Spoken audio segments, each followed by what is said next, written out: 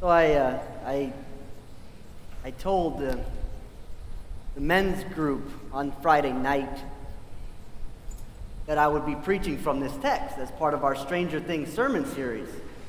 You know, that women should be silent in the churches. And they said, we're going to sit in the back. We don't want to get hit by anything they throw at you. So, hey guys, back there.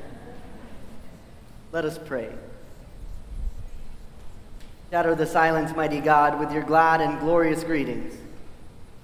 Banish all our fears and give us faith in Jesus Christ, the risen Lord. If there is anything said from this pulpit that is against your will, let it come to naught and do no harm.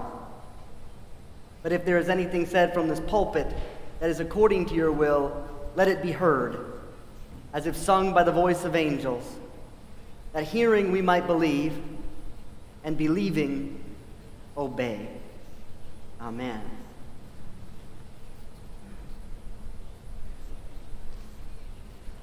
I want to begin today by reading something to you.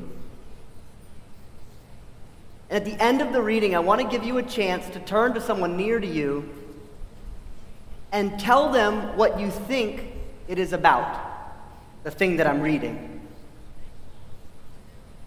So here it is. Listen closely. With hawked gems financing him, our hero bravely defied all scornful laughter that tried to prevent his scheme. Your eyes deceive, he had said. An egg, not a table, correctly typifies this unexplored planet. Now 3 sturdy sisters sought proof. Forging along, sometimes through calm vastness, yet more often very turbulent peaks and valleys, days became weeks as many doubters spread fearful rumors about the edge. At last, from nowhere, welcome winged creatures appeared, signifying momentous success. So take a moment, turn to someone near you, and tell them what you think all of that was about. Go ahead, you have 20 seconds.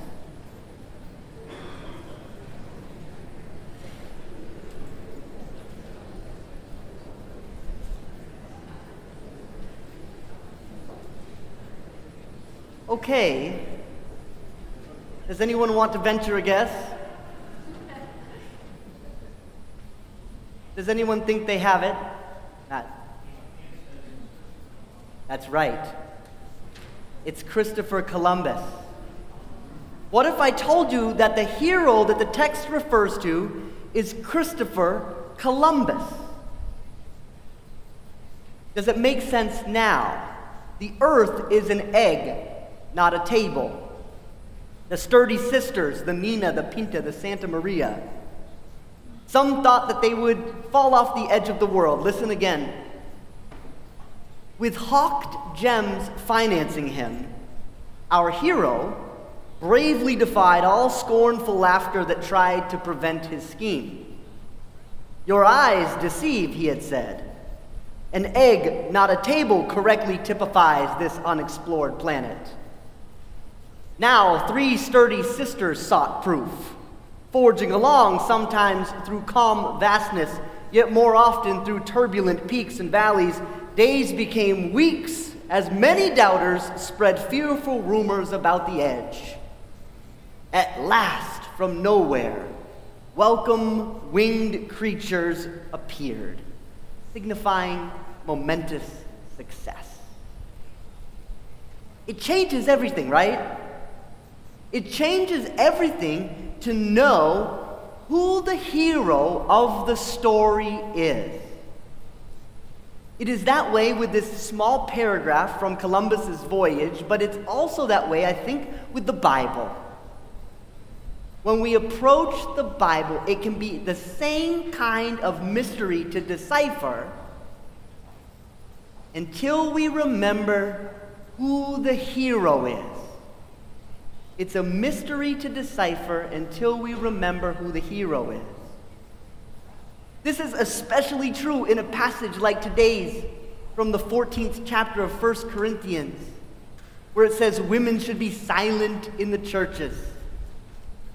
Paul, really more so those that have interpreted Paul over the last several millennia, have interpreted this text in a way that has held women out and held them down. Now, I could do interpretive gymnastics with this text. Many have done that. Maybe you came expecting that today. I could say that Paul didn't even write these two verses. Some will say that these two verses were added sometime later by someone with an agenda. I could, as some do, I could point to the word silence. The Greek there, sageo, is used several times in this chapter. And it's used in such a way not to create a comprehensive prohibition, but in such a way to curtail those who would be destructive to the community by drawing attention to themselves. So I could do that with the text. Others will say relatedly that Paul didn't mean to create some sort of permanent restriction on women, but he was speaking into a particular community, a particular set of women who were creating some particular problem. And there is, I'm sure, some truth in all of that interpretive gymnastics. But I also think it is enough, maybe, to remember that Paul, with all due respect to Paul, is an apostle, not a member of the Trinity. Paul is a man sincerely devoted to the Christian movement, but a man nonetheless. And what we have in the letters of the New Testament is a snapshot of his life and ministry. And that is not to say that there isn't truth to be found in his words. I just think that the truth to be found is that we will always have conflict as a community whenever we attempt to set the gospel alongside the culture. This is the truth of the text. It's the truth of so many of the letters. We are always going to have conflict as a community whenever we set the gospel alongside the culture. It is plain to see that Paul is in conflict with himself. He's in conflict with himself on how to best implement the teaching of Jesus. Jesus, who Paul himself says tore down the dividing wall between us so that there is no longer Jew nor Greek, slave nor free, male nor female. And he says this up against the culture that had long functioned under a very different hierarchy with men at the top. He's in conflict with himself. Remember that while these verses and the verses in 1 Timothy that are like them are attributed to Paul, so are the verses in 1 Corinthians chapter 11, just 3 chapters before today's text, where Paul assumes and presumes that women will prophesy and pray in the churches. Not to mention the 16th chapter of Romans, where Paul offers a full chapter of affirmation to the leadership of women. He caps that chapter by saying, I urge you, brothers and sisters, to watch out for those who would cause divisions and put obstacles in your way that are contrary to the teaching that you have learned.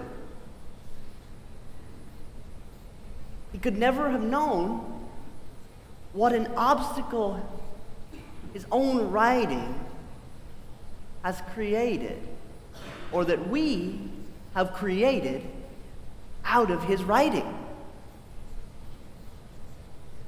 Because since then, women have been held in check by these handful of verses. Even today, there are those that call themselves complementarians, who believe that women and men should simply complement one another in ministry, while maintaining, of course, that men have access to all the roles while women have a limited menu. Women can pray in church, they will say. They can teach Sunday school. They can help with coffee hour. They can lead the children's moment. But they can't be pastors. They can't be preachers. They can't preach to men. They can't have that kind of authority. That's what Paul meant. As if Paul could have even conceived of the role, the authority, or I should say the lack thereof, of today's modern day preacher. Might it be enough for us today to remember that Paul is on a voyage? He's on a journey. We remember well his geographical journey, his missionary journey to spread the good news of Jesus all over the empire, but he's also on this spiritual journey where he finds himself challenged by his own teaching, leaving us with, like the paragraph in Columbus's voyage, leaving us with a message, when taken in its entirety, that is almost impossible to decipher. What do we do with all this? It's impossible to decipher, at least until we remember who the hero is. Once you remember who the hero of the text is, it changes how you understand what you're reading. It clicks. The hero of this text is the Word that was in the beginning. The hero of our text, of our Bible, came to confront the rule-obsessed legalism of the religious leaders. The hero of this text was moved to act by women. Just ask the widow of Nain, who had her son brought back to life. The hero of the text surprised a lot of men in the way that he interacted with women. Just ask the one with the alabaster jar.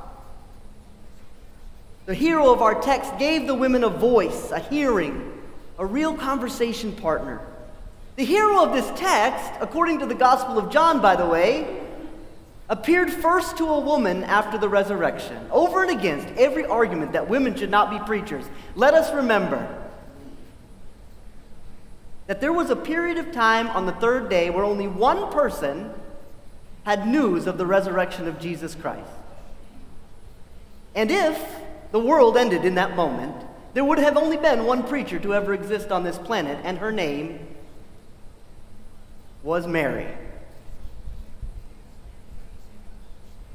And she was told by Jesus to go and let the men know. If we know the hero of the text, if we know him, not just know of him, but if we know him as the one who sets the rhythm of our lives, it changes how we read this passage, I think, and how we read the entirety of Scripture. And the good news, the most exciting news, is that the hero's story is still being written. And that God, by the power of the Holy Spirit, continues to write that story in us. Even this morning, over and against the obstacle of silence that I've placed on Chris, the hero's story is being written. Through the Holy Spirit, she is creating beauty and life in our sanctuary. Beauty and life she will explain in just a few moments. But for now, let hers be an act of symbolism. An act meant to remind us that silence that's been imposed on women throughout the centuries has not kept the author, God, from writing the story of the hero, Jesus, in and through them. Let her remind you of Julian of Norwich, whose family died in the 14th century by way of the plague. And yet she wrote Revelations of Divine Love, and she became a renowned theologian and mystic. Let her work, under the blanket of silence, remind you of Betsy Stockton, who was born a slave in the 18th century, but became the first single American woman to be commissioned by the American Board of Overseas Missionaries, teaching and training teachers in what we now call Hawaii. Let Chris remind you of Fanny Crosby, who was born blind. All of these women with these additional obstacles, born blind and yet wrote over 9,000 hymns, including Blessed Assurance, which we'll sing today. Let Chris remind you, Chris and her silence, remind you that the hero's story was written and continues to be written over and against whatever is put in its way. Just ask that stone that was rolled in front of the tomb. Finally today, let Chris remind you of your own obstacles. We all have obstacles. And it might be that you come to church today facing obstacles, but knowing somewhere in you that you are ready to explode with goodwill. It's in you, and you're ready for it to come out. But someone has put you in your place. Some instance, something has put you in your place. It might be that the Spirit is just dying to draw something out of you, but you are in a funk. It might be that you know you have something awesome in there, but you're stuck. Just remember, today I hope what you'll take away is that obstacles are no problem for God. The hero's story is yearning to be written in and through you. Even if it doesn't feel like that today, know that a big part of faith is believing that God will not get writer's block when it comes to you. God will not get writer's block when it comes to you. And so, let us set eyes on the hero of the text. And let him define what we understand from Scripture whenever it is that we need to understand it.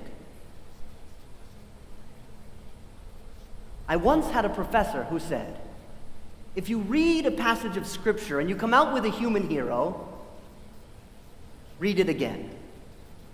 The hero of our text is Jesus, and through him we can be inspired by those that found a way to bring beauty and peace and betterment into our world in spite of the obstacles that were put in their way.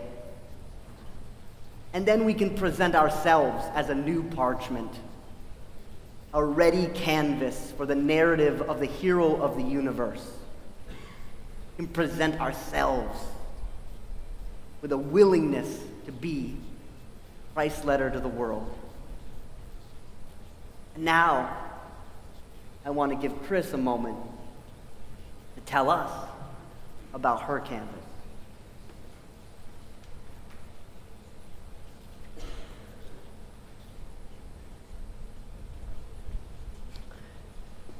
So as you can see, it's not finished.